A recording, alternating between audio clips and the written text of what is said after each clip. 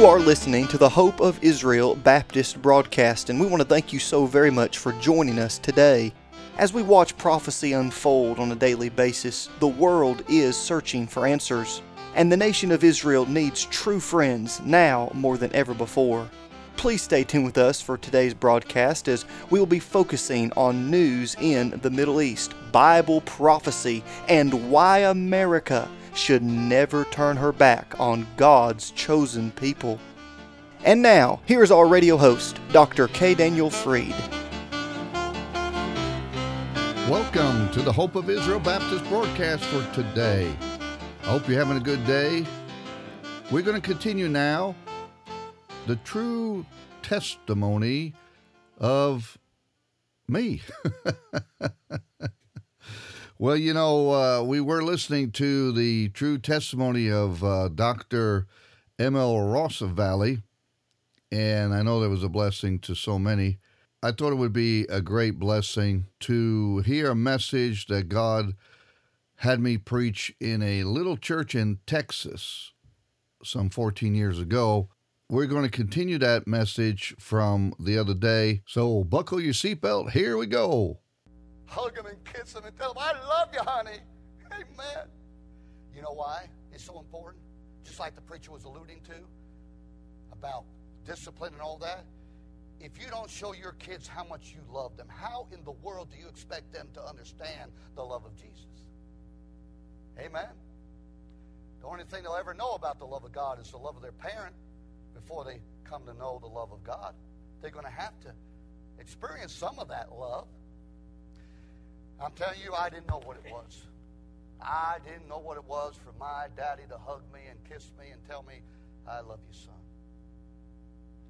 And I grew up like that. So my stepfather, my last stepfather, he was an Israeli. He fought in the 1948 War of Independence in Israel. And they decided they're going to immigrate to Israel. And so I was kind of happy to get out of the city, get away from all that junk. And they said, we're going to immigrate to Israel. My first year that I was there, my mother and my stepfather, they decided to put me away in a boarding school. They said, we're going to have our life and you have your life. That's bad. I mean, I know it gets rough in the homes, but I'll tell you what, no matter how bad it gets, I'm telling you what, there's nothing like being at home. I'm telling you right now. I ran away not once, not twice. I probably ran away 20 times from that boarding home. I was miserable. And I started to become bitter against my mother, especially my mother. I blamed everything on my mother. So how could you do this to me? And finally, I decided to run away for the last time. And I did. I was only in Israel for a year, and I ran away. And I told my mother in so many words that even at her funeral, I wouldn't even come to her funeral. That's how much I hated my mother. I thought I hated her. I was bitter against her. I could not forgive her for what she allowed happen to me. And I was miserable. I was unhappy. I had no peace with nobody. I had no peace with God and no peace with my common fellow man. I was miserable. I didn't know what love meant. I didn't know any of that. And so I started living like a vagabond. And I mean, I was a vagabond. I went from city to city. I lived like that for 2 years. I guess I had too much pride to go into a garbage can. There was one time I actually didn't eat for 2 weeks. I didn't have 1 ounce of food for 2 weeks. And I couldn't get out of the country. I didn't have my passport. I didn't have my birth certificate. I was in bondage. I wanted to get out of there so bad. I wanted to come back to America. Even though I'm a Jew, and I guess I ought to love Israel because I'm a Jew, I still felt, there's nothing like America. And I couldn't go. I couldn't leave. I was a hostage there. And I was miserable, and I was getting worse and worse. And finally, I got contacted the social services of Israel, and I told them, listen, my mother's forsaken me, my father's forsaken me, everybody's forsaken me. And I said, if you don't get me out of this mess, I'm going to kill myself. Killing yourself always seems to be the easy way out. It ain't easy. It's not the easy way out. And I'll tell you one thing, if you're not saved and kill yourself, you'll be spending eternity in hell. That's right. I'll tell you what, it ain't easy. That's not the easy way out, to commit suicide. Oh, no. No, sir. And I told him, I said, now listen, I was put away in another place that were operated by the Arabs over there in the West Bank. I was in the West Bank. I lived over there. And my, these poor people there. I mean, some of them were a result of the wars. This is where some of the deformed people, they put these deformed people there. I'll never forget that. I don't mean to gross anybody out, but I'm just telling you how sheltered we are. There was one child there that had his arm was literally had been grown out of his stomach area, and he walked around like that. I mean, deformed, gross-looking children. I mean, you don't hear about stuff like that, but it's true. It goes on. And I had to live there. I lived there among those people. And once a week, the Arab elders would get together, and they said, now, we want you to sit around this big water pipe. And boy, it was a big water pipe. It had to be at least about this high, and it had pipes coming out of it.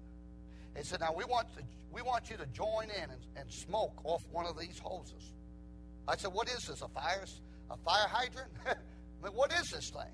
She said, oh, it's just something we do. And said, just go ahead and inhale that thing. And do you know what it was? That thing was a water bottle, and it had opium hashish in it. And the elders of the Arab communities would get around once a week, and they would smoke from this water bottle. And they would get absolutely blown out of their heads. And I was thinking, that's probably why they can't win any wars, right? I mean, they're drugged. I said, this stuff's driving me mad. I'm not going to be able to live through this. If I don't kill myself, they're going to kill me. And boy, I tell you what, I cried out to God. I said, listen, if there is a God in heaven, please deliver me. I lived in bomb shelters over there for 2 years. I lived in bomb shelters with the rats and the mice. Every house in Israel has a bomb shelter. I lived there. I tell you, it was rough. But somehow or another, there was a question that bothered me more than any question in my life. And you know what that question was? What that 4 or 5 year old boy asked me. He said, did you know Jesus was a Jew? That bothered me. Who is this Jesus fella? Anyway, the social services, they contacted my mother and told my mother if she did not release me and give me over to my other side of the family, that they were going to arrest her for child neglect.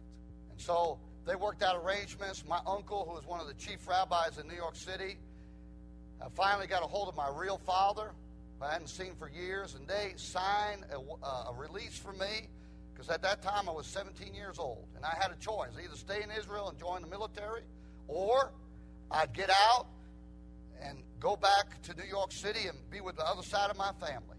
And I'll tell you one thing right now, I was so glad when they said, we'll go ahead and take him.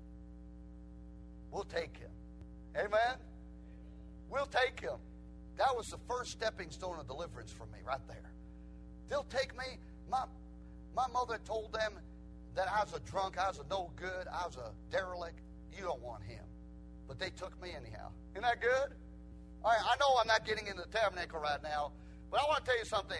A lot of these poor people come over here to the Eastern Gate, and they couldn't afford to have a lamb. The lambs were too expensive for the common poor person in Israel. And I want to tell you something. All they had was a donkey. They may have come with a donkey. And you can't bring an unclean donkey into the tabernacle for sacrifice. You can't do it. But you know what? The porters at the gate said, that's okay. We'll give you a lamb for a donkey. You know how many donkeys equal a lamb? Probably 20. Now that's the goodness of God. That's the mercy of God, isn't it? And so here I was poor, and I got back over there to the United States, and I made a promise to my uncle. I said, okay, if you let me come back to the United States, I'll join the United States military. I said, I'd rather die for the U.S. than die for Israel. That's how patriotic I was. And I joined the United States military. And I wasn't there but almost about a year, and I got word that my uncle, who was one of the chief rabbis in New York, suddenly was killed. He was ran over by a car, and he died in less than 10 minutes. And boy, my heart was crushed, and I felt like, what am I going to do now? He was like my Savior. He helped me. He delivered me. Well, this is all the time that we have left today I hope you've enjoyed it so far. This week we're going to air the complete sermon that I preached some 14 years ago. The audio is not the greatest, but I hope that you can bear with it. You realize that many have come to know Christ through that great testimony of what the Lord did in my life. So if you want to get in touch with us, call us at 844-644-4426. Again, the number is 844-644-4426. You can call us. You can text us a message. Let us know that you've listened to the broadcast. If you want a copy of the message, The Jew and the Little Black Book, request offering 200. That's offering number 200. And you can also go to the website, hibb.org, and contact us that way as well. Or you can email us at radio@hibb.org. That's radio@hibb.org, and request a free copy of this message, The Jew and the Little Black Book, that I preached some years ago about how God saved my soul. Well, until next time, may the Lord richly bless you. You have been listening to the Hope of Israel Baptist broadcast with Dr. K. Daniel Fried, and we pray that today's program has been an encouragement to you. If it has, please contact us and let us know you're listening. If you are of Jewish descent and would like to know more about the new covenant prophesied in the book of Jeremiah chapter 31, or maybe you're curious as to why true Bible-believing Christians have always supported Israel, please contact us. As a token of our love and appreciation, we would like to give you a beautifully bound Hebrew-English New Covenant referred to as the New Testament. This Prophecy Edition Bible will be a great addition to your library, and it will help you understand why those who believe in Yeshua HaMashiach, the Lord Jesus Christ, have always loved, supported, and prayed for Israel. Now, if you're writing to let us know you're listening, or if you're requesting one of these beautiful Hebrew-English New Covenants, you may do so by going to our website, www.hopeofisrael.net.